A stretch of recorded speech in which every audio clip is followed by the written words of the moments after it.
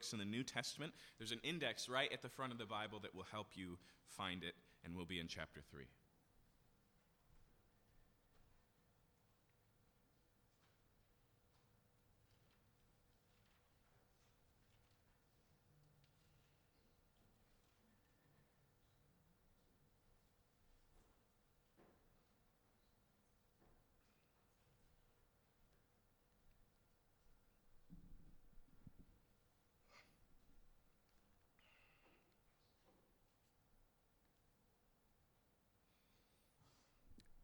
Sometimes I like to introduce before we read the passage, but this morning I actually think it'd be just best to read it.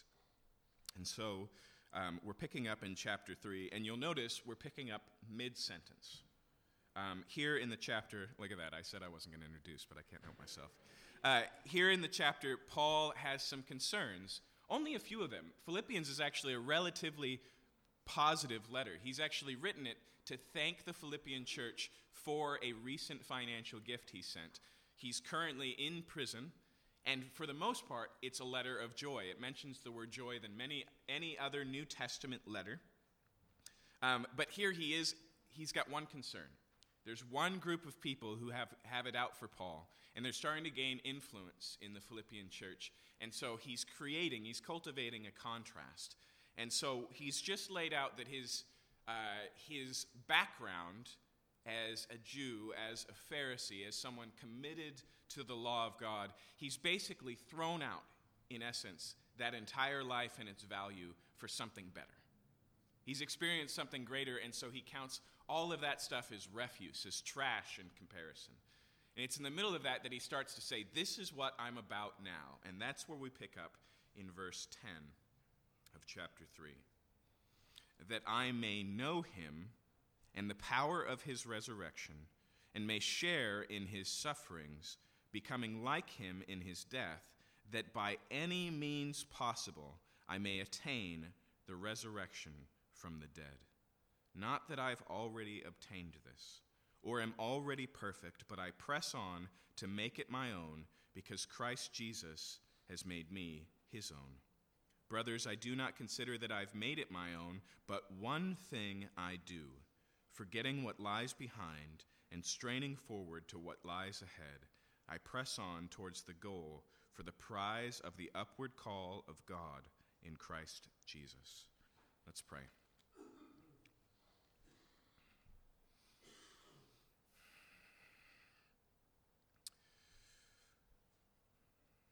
Father, all of us find ourselves this morning in a similar place to Paul.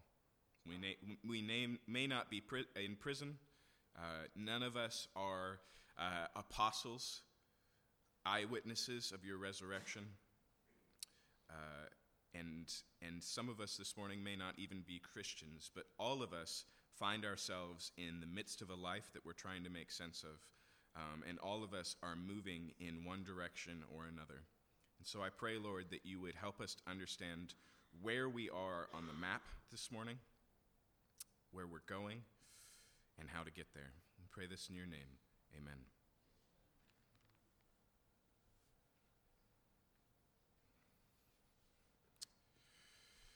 I know that New Year resolutions have fallen out of fashion and we've moved on to other things. One of them I've seen for the last few years is the one-word approach, right? Where you come up with one word that's going to be your focus for the new year. Here, in this passage, we have something similar to that. Paul gives us a one thing. He says, this one thing I do. Whenever we use that word one in that way, what are we doing? We're focusing. We're tuning the laser to be direct.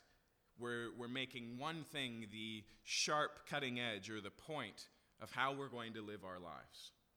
And to be honest, all of the one thing passages, of which there's 4 or 5 in the New Testament, would have been good places to reflect as we move into a new year.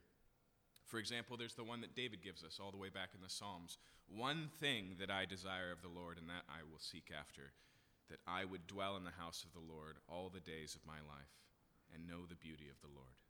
There are others, but the one I wanted to point to this morning I think is helpful because it sounds like Paul is coming out of year 67 and looking forward to year 68. It seems like this is New Year's reflections. But that's one of the things that I think is important about this one thing. This is not just Paul's one thing for the new year. This is Paul's one thing for the new life. Ever since Paul became a Christian, his focus has shifted. What he's about has shifted. And anyone who knew Paul or encountered Paul could see that pretty evidently. Who he was before he met Jesus and who he was after were not just different people, but going about life in completely different ways, headed to different places. And we find here that Paul has focused on one thing. And it's worth pointing out this morning that focus is helpful. Right? It gives us direction to our trajectory. As I said, all of us have hope, but we all know what it's like to be hijacked by a false hope. To get caught up in something that if we would really just stop and take a breath would go, this is so unimportant. This is so unessential. We would put it in the category of distraction if we would just take the time to assess. When we have a one thing or a one word or even a resolution, it gives us both a point on the horizon to walk towards and a tool for assessment to get us back on track, right? And so what I want to do this morning is to focus on our focus. I want to realign as we move into the new year and talk about this one thing, because there could be a lot of one things for you this year. Probably all of them are good. You know, my one thing for the year is I want to get out of debt. I want to finish going to school. I want to, there's a whole list of things that could fall on that list, and they're probably good things. But the one that Paul gives us this morning is clearly a best thing. And I'll tell you why I say that. Because at the end of your life, you're going to look back. You're going to assess. You're going to put your life into piles of things that I'm glad I did, things that I wish I hadn't done, right? As many of you are probably doing with 2017 right now, right? You're going to do that fully and completely at the end of your life. You're going to look back. And once again, there are going to be those two categories, but then there's going to be the things I wish I had done more of. And oftentimes, if you listen to older Christians, they give answers in this direction. So, for example, Billy Graham. Billy Graham is this evangelist who has been a part of the American landscape for the last 60 years, a presence, almost a household name, even in non-Christian households, has spoken publicly before more people in the world than almost any other American in history. And I heard an interview with him a few years ago where somebody was asking, what would you do differently in your life? And he just said, I wish I would have read the Bible more. It's like, really? You seem so driven, so accomplished. This is the one thing you wish you'd do more. The reason why I say this one thing that Paul gives us this morning is the best one thing is because it's the one that comes with no regrets, where you'll never feel like you spent too much time or spent too much energy. There's an occasion right before Jesus dies where a woman named Mary comes and she breaks this alabaster container full of precious perfume and pours it out upon Jesus. And some of the disciples, Judas in particular, throw a fit. And they go, what a waste. That was worth 300 days' wages, almost a year's worth of wages in that bottle that we could have taken, and Judas says, and given to the poor. But what he really means is, I could have taken for myself, as John lets us know. But nonetheless, they look at that and they go, what a waste. You just dumped out an entire bottle on Jesus. But I want to tell you something this morning. Mary has no regrets. She doesn't look back on that and go, they were right. I should have thought that through. I could have utilized my resources better. No, she saw that act as what it was, as a complete act of worship and devotion that was worth every penny. what I want for us is to come to the end of our lives and be able to put the hashtag worth it on it. Okay? And so that's why I want to look at what Paul says. And so as he says, this one thing I do, look at verse 13. I do not consider that I've made it my own, but this one thing I do, forgetting what lies behind and straining forward to what lies ahead, I press on towards the goal. Do you hear the verbal metaphor there? Straining forward and pressing towards the goal. What do you think of? You're an American. You think of Chariots of Fire, right? You think of the music and the slow motion camera. You think of a race. And that's the language that he's using here. He's got a goal in mind, and so it's worth, before we talk about the one thing, before we talk about the how to get there, it's worth us talking about where we're going this morning. And he gives it to us in a couple of different ways. Look at the first one in verse 12. He says, not that I've already obtained this or am already perfect. Okay. That's the finish line. That's the goal, is perfection. And the first thing we see here is that Paul recognizes he hasn't arrived yet. He's not there yet. Now, I wouldn't be surprised if you're familiar with Paul this morning if you find that to be somewhat discouraging. Because Paul is a pretty impressive character. Okay? His devotion level is factor 5.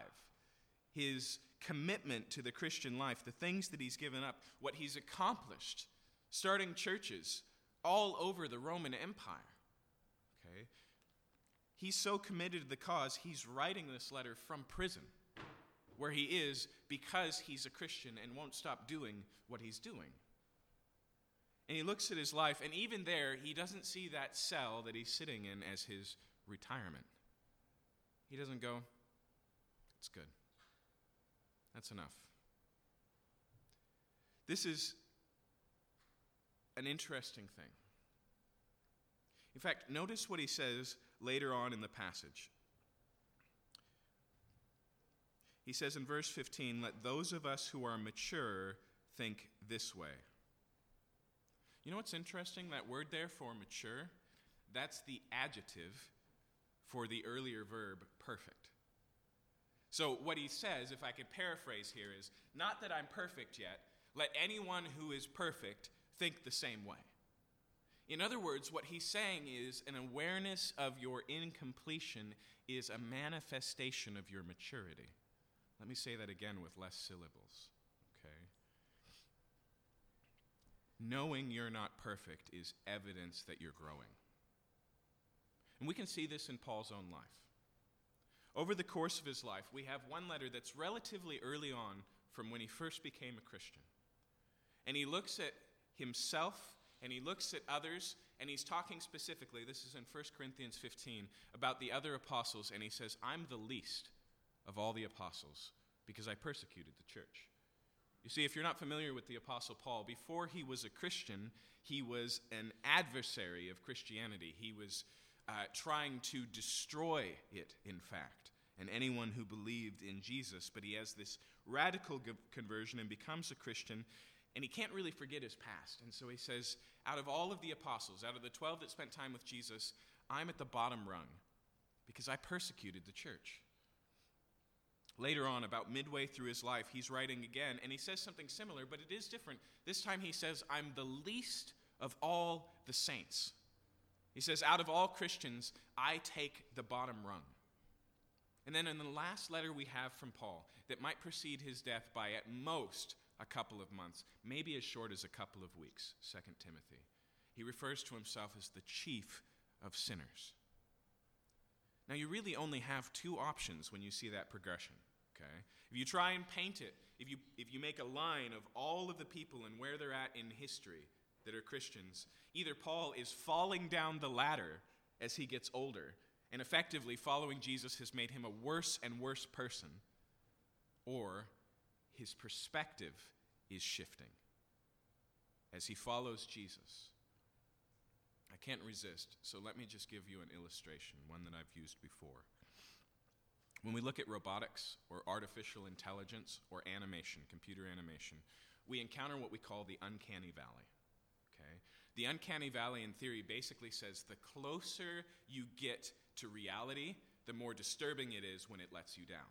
Okay? So, when you were a kid and your Teddy Ruxpin was telling you a story and the batteries wound down and his voice started to decay, it bothered you a little bit. But if your wife of 15 years' batteries ran down and started to decay, it'd freak you out, right? That's the uncanny valley. It's that the closer we get to reality, the bigger the distance feels between.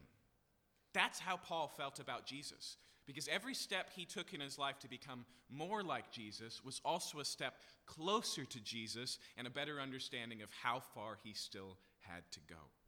Okay? But nonetheless, the goal Paul has in mind is perfection. In Romans chapter 8, there's a verse that Christians love to quote. It says that all things work together for good to those who love God and are called according to his purposes. Effectively, the verse says that anything we encounter in our life as Christians, we can say, because of what God has done in Jesus Christ, because he's demonstrated his love in Jesus Christ, we can know that it will bring about good in our life. But oftentimes, we don't read the next verse. Verse 29 of Romans 8 says, to be conformed to the image of his Son. All things work together for good.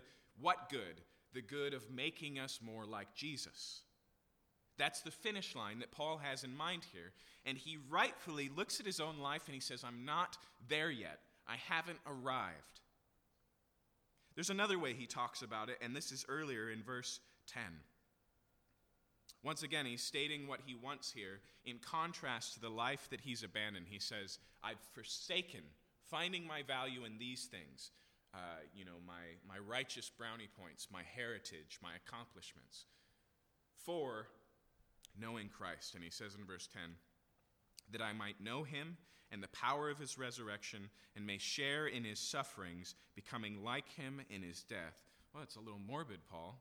But look where he finishes, verse 11, that by any means possible I may attain the resurrection from the dead. Do you hear that word attain? What is that? That's finish line material, right? And so one way he talks about his perfection, here he calls it the resurrection of the dead.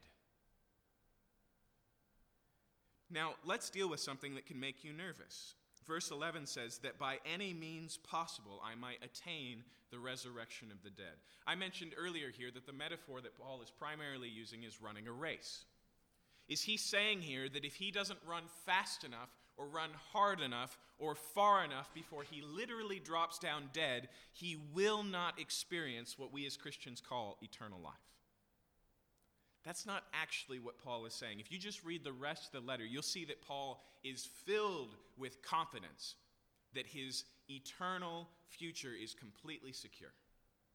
In fact, he has the weirdest conversation with himself in chapter 1 where he goes, as I've been sitting here in prison and reflecting on the fact that they might put me to death, I've been trying to decide what I'd like better, to die or to keep on living. And he says, I'm torn between the two. He's secure.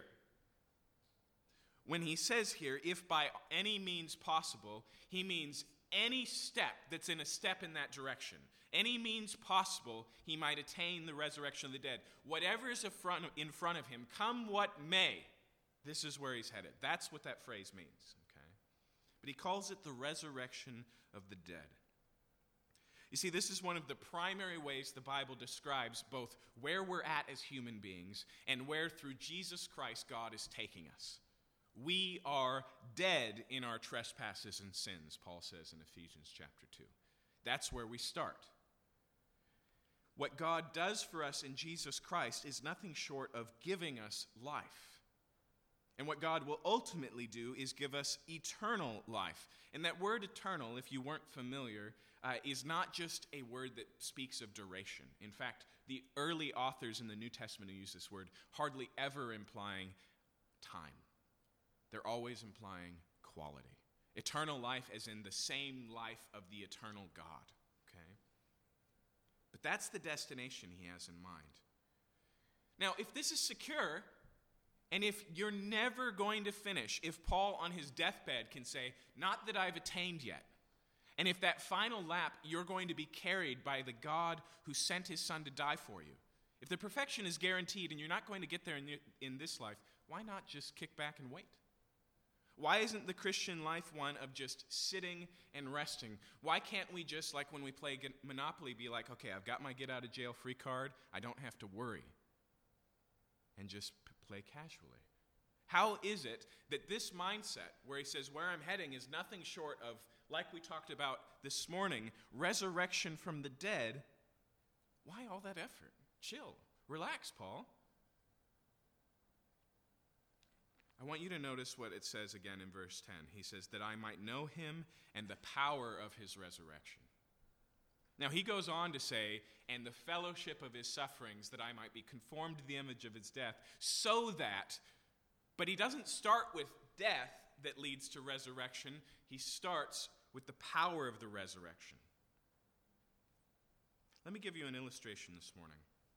Imagine with me that you are homeless and destitute, that you have nothing but debt, that life is incredibly difficult and it's hand to mouth, and then you discover you have a rich uncle.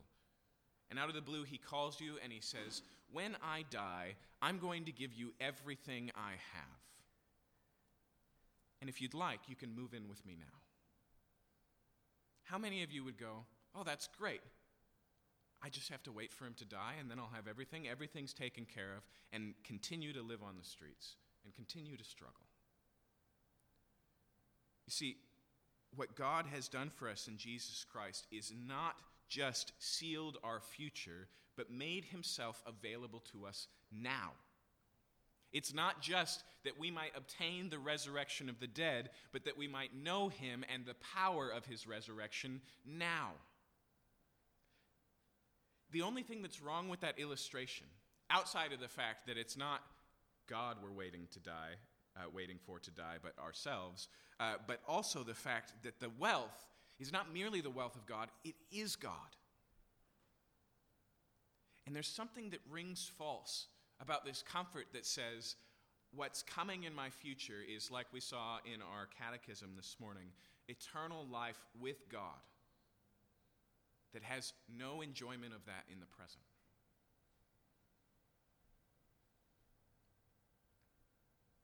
But here's the thing. Paul is pressing on because he really can taste more and more of that power now. He really can, by the help of the Holy Spirit and the plan of God, become more and more conformed to the image of Jesus. He really can taste all the riches of Christ Jesus now. And so he looks at that and he goes, I want as much of that as I can experience. He makes that his one thing. I want to look at one other way that he puts it. Look again at verse 12. Not that I've already obtained this or am perfect, but I press on to make it my own, because Christ Jesus has made me his own. Why is he so rabid about attaining? Because he has been attained. He says, Jesus took hold of me for a purpose, and I want to accomplish that purpose. In fact, here we get where that security comes from. When the Bible uses a race metaphor here, it uses a common metaphor that we often use in many understandings, philosophies of life, religion. Right? There's some sort of a race we're running that we're trying to get somewhere before we die. The difference is, here, the race follows salvation, doesn't precede it. And so for us, our eternal fate is not based on where we place in the race or if we cross the finish line. But because Jesus has saved us, we run. And so he says here that Jesus has made him his own. Some of us have had experience in life with human relationships where we were the one, fully to our benefit, who were pursued. Sometimes it's romantic, right? You're not really into a person and they just keep chasing you. And it's not just that you get tired of running. You actually start to realize there's a value there. Some of us have experienced it in other relationships, but we've all experienced it in Jesus Christ. If you're not a Christian this morning, let me help you understand something that we often get wrong as human beings.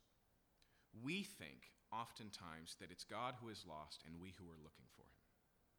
That we're the seekers, that we're the searchers, that we're the ones who are out there doing the work to find God. The story the Bible tells is different. Like Adam in the garden hiding and God coming looking for him, so also goes the entire story of the Bible. That before you were looking for God, God sent Jesus Christ. Before you understood the depths of your problems and your need for salvation, Jesus was working on saving you. Before you chose Jesus, Jesus chose you. That's what he means here in this phrase, called.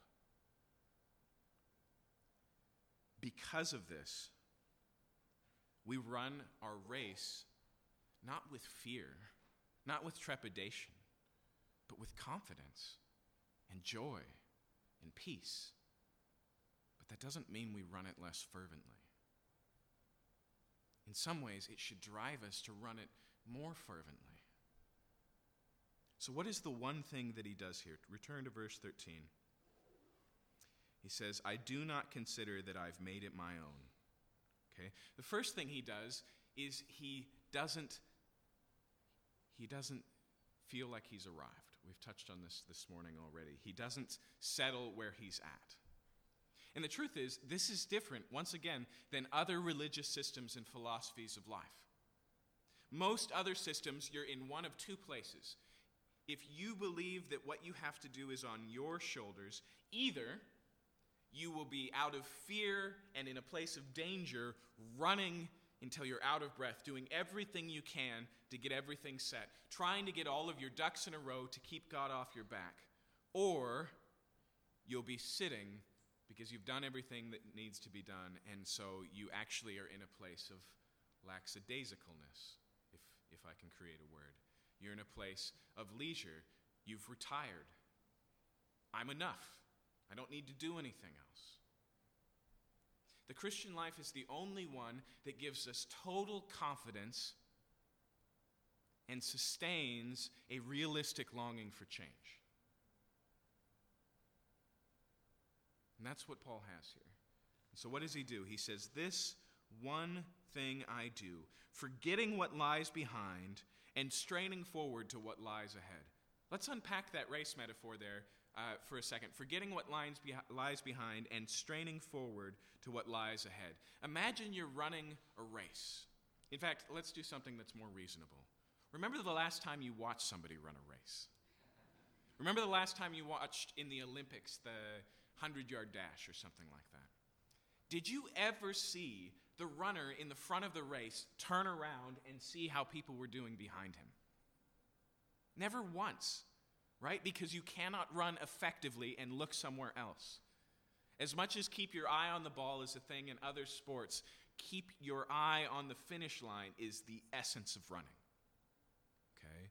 At best, you'll see a runner glance, in his peripheral to see if anybody's keeping up with him.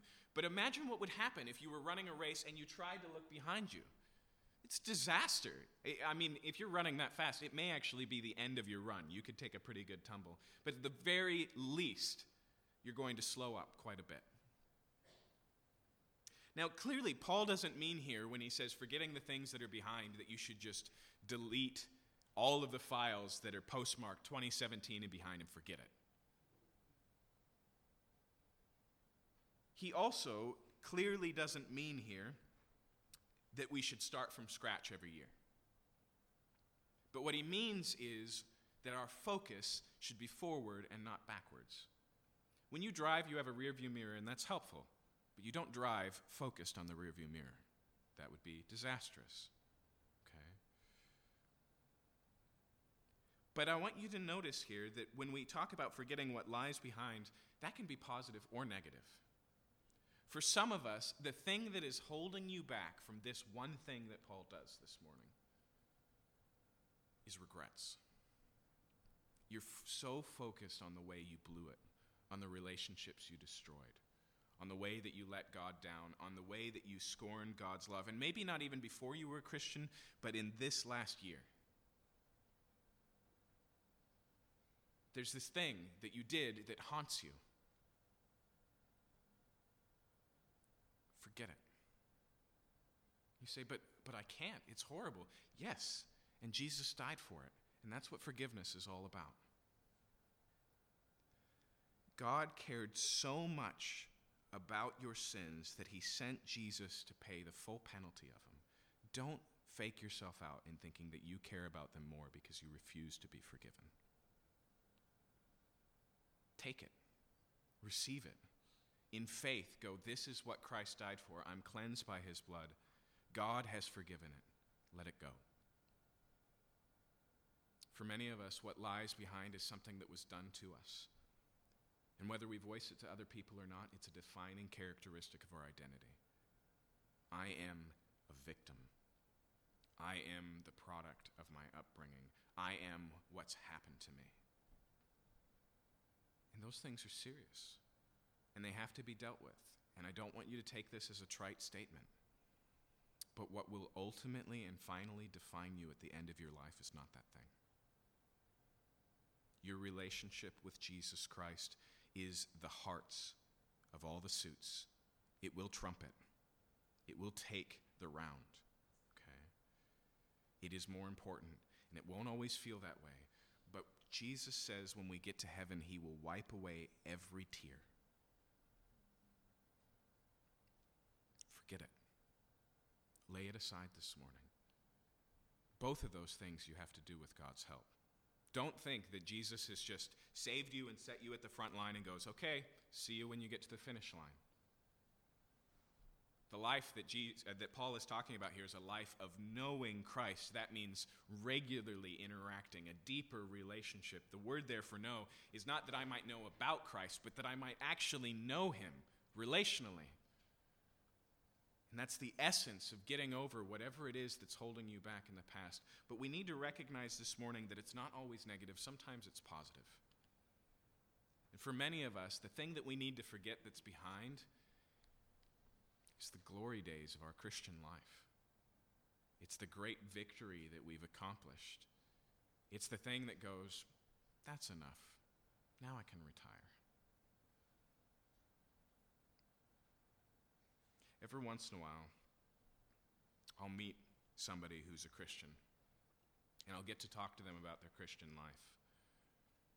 And the place where their focus is 5 years ago, 10 years ago, 15 years ago. They'll tell me about how God was mightily working in their lives and used them in this period of their time. And the truth is, God is sovereign. He does what he wants. I read about a guy in England a while ago who had a church with about a dozen people in it for 25 years. And then God did something crazy, and there was this huge revival for 5 years. And his church was packed to the brim, and he was touring around, and there was this national thing happening. And then after the 5 years, everything just kind of settled down again. That's the way life is. But the thing is, you can only live your life in today. And the book of Hebrews says today is the day of salvation. What does God want to do in your life today? What does he have for you now? Where is he working now? That's the only day that you get any concern in. Because it's the only one that you're an active participant in. And so when you talk about your relationship with Jesus and what it's like, do you talk about yesterday? Do you get caught in a Beatles song? Is it just reflection? Or is it relationship? Is it active? Is it present tense? This morning, I would encourage you for today and every day this year, forget what lies behind. And he says, strain forward to what lies ahead. The idea here is, right, of the chest just breaking through the tape, right? It's of winning by a nose. It's every muscle leaning forward into the run. In fact, he uses what I think is a stronger word in the next sentence. Notice what he says in verse 14. I press on towards the goal. Now, that word press doesn't seem like very much, but do you know how it's usually translated in the New Testament over 25 times? Persecute. That's what this word is. It's a word that means to persecute. In fact, this provides us a good contrast between Paul's life before or after Jesus. Before Jesus, he persecuted the church. Same word. He chased after them. He ran after them. In fact, Jesus saved him, according to Acts 9, still breathing threats against the church. On his way to the road, on the road to Damascus, on his way with a piece of paper in hand that would allow him to throw Christians in prison in Damascus. He was devoted to destroying Christianity. That's the word that he uses now. And I think for some of us that provides a really healthy contrast. How much did you devote your life? How much did you pursue these other things before there was Jesus? How much energy did you expend on column A and column B? How much time did you devote to these false gods that could not save you? That's the way, baseline, you should follow Jesus. That's what he uses here. He redeems this word and he says, I used to chase after the church, which was literally persecuting Christ himself. Remember, read Acts chapter 9. He says, but now I chase after the goal, the prize. He says, the upward call of God in Christ Jesus.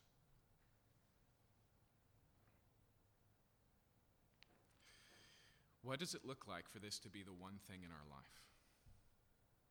Like I said, there's lots of other good things you could and should devote your time to. If your goal for this year is get out of debt, do that. Do it.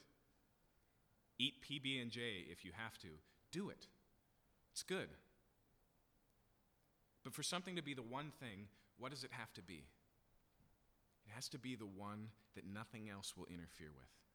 It has to be the one in an either or that always wins.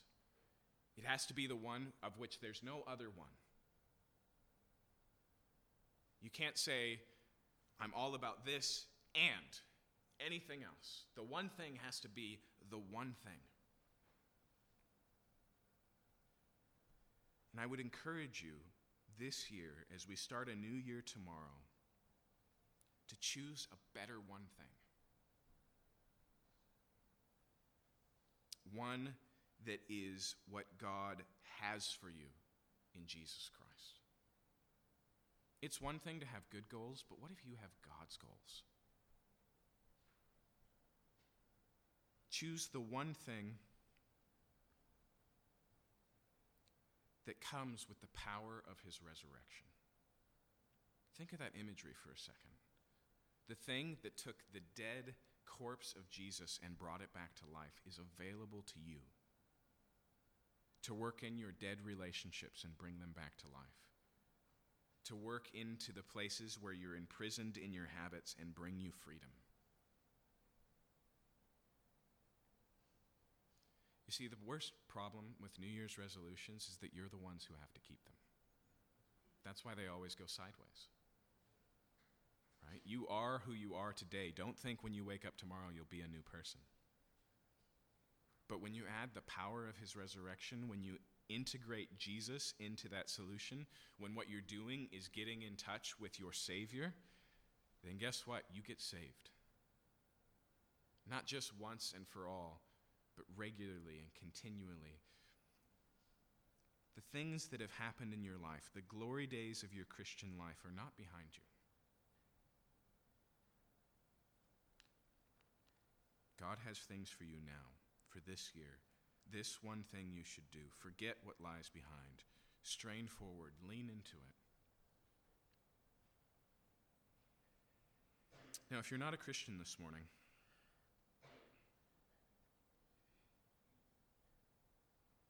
my advice is the same. This should be your one thing too. And I know your starting place is different. It might even be accurate to say that it's behind the blocks, right? But even if that's the case, what's available to you here is what you're looking for. It's that satisfaction that you're scratching the surface of and can't seem to get to. It's that sense of purpose that you know exists, that meaning in the universe that you know is there but you can't make sense of.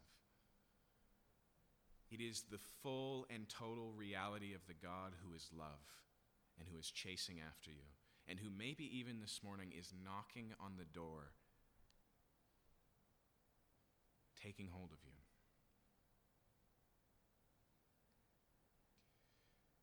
If you go, I'm not sure I'm interested, just do me the honor of playing this little game. Give me your one thing. You don't have to shout it out. Just think it to yourself. And when I say why, give me your answer. And when I say why, give me your answer. And drill down as deep as you can and tell me what's really there. And tell me what of significance will survive your funeral. And tell me what you found that is so great that you're not willing to weigh the possibility that Jesus is something better. Listen, the greatest thing that keeps people from Christ is the same thing that Paul's afraid of keeping him from pressing on. It's this sense that I've already got it. It's self-satisfaction, comfort, and contentment that keeps us from Christ. That's true of us this morning as Christians, and it's true this morning of non-Christians. Have you ever dared to look into the abyss of your own life? And you got to watch out. Nietzsche told us that when you look in the abyss looks back. That's why most of us don't want to look.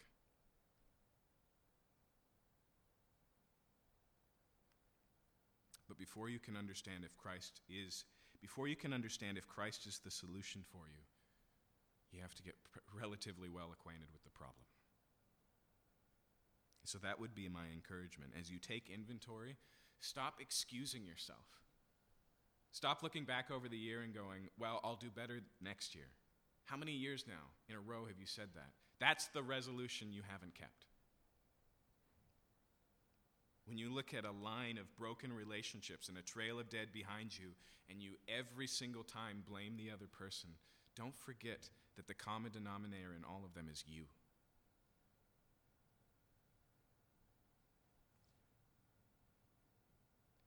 Think of all the times you've arrived in your life, where you've set the horizon, where you've set the finish line, and you've gotten there. Have any of us sat down and gone, that's it, I found it, I'm done?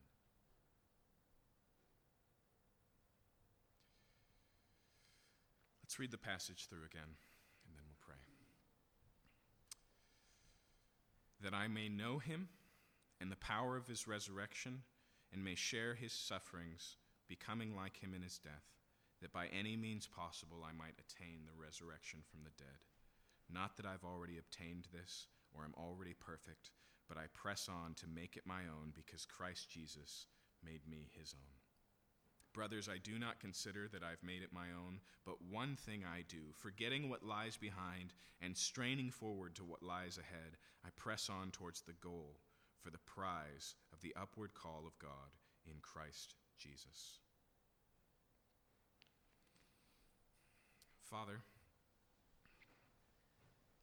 for all of us this morning, we are prone to slacken the pace, to turn our eyes elsewhere and to take detours off the track, to settle and sit down, and even sometimes turn around and walk backwards. But for most of us who know you and have experienced your love, we're like the lost son in Jesus' parable, who may find ourselves eating with the pigs with nothing in our pocket, but then we come to ourselves and remember the house of our Father. And I pray, Lord, that we wouldn't settle as we make our plans for 2018, as we reflect on the new year, as we make our resolutions, that we wouldn't settle for anything less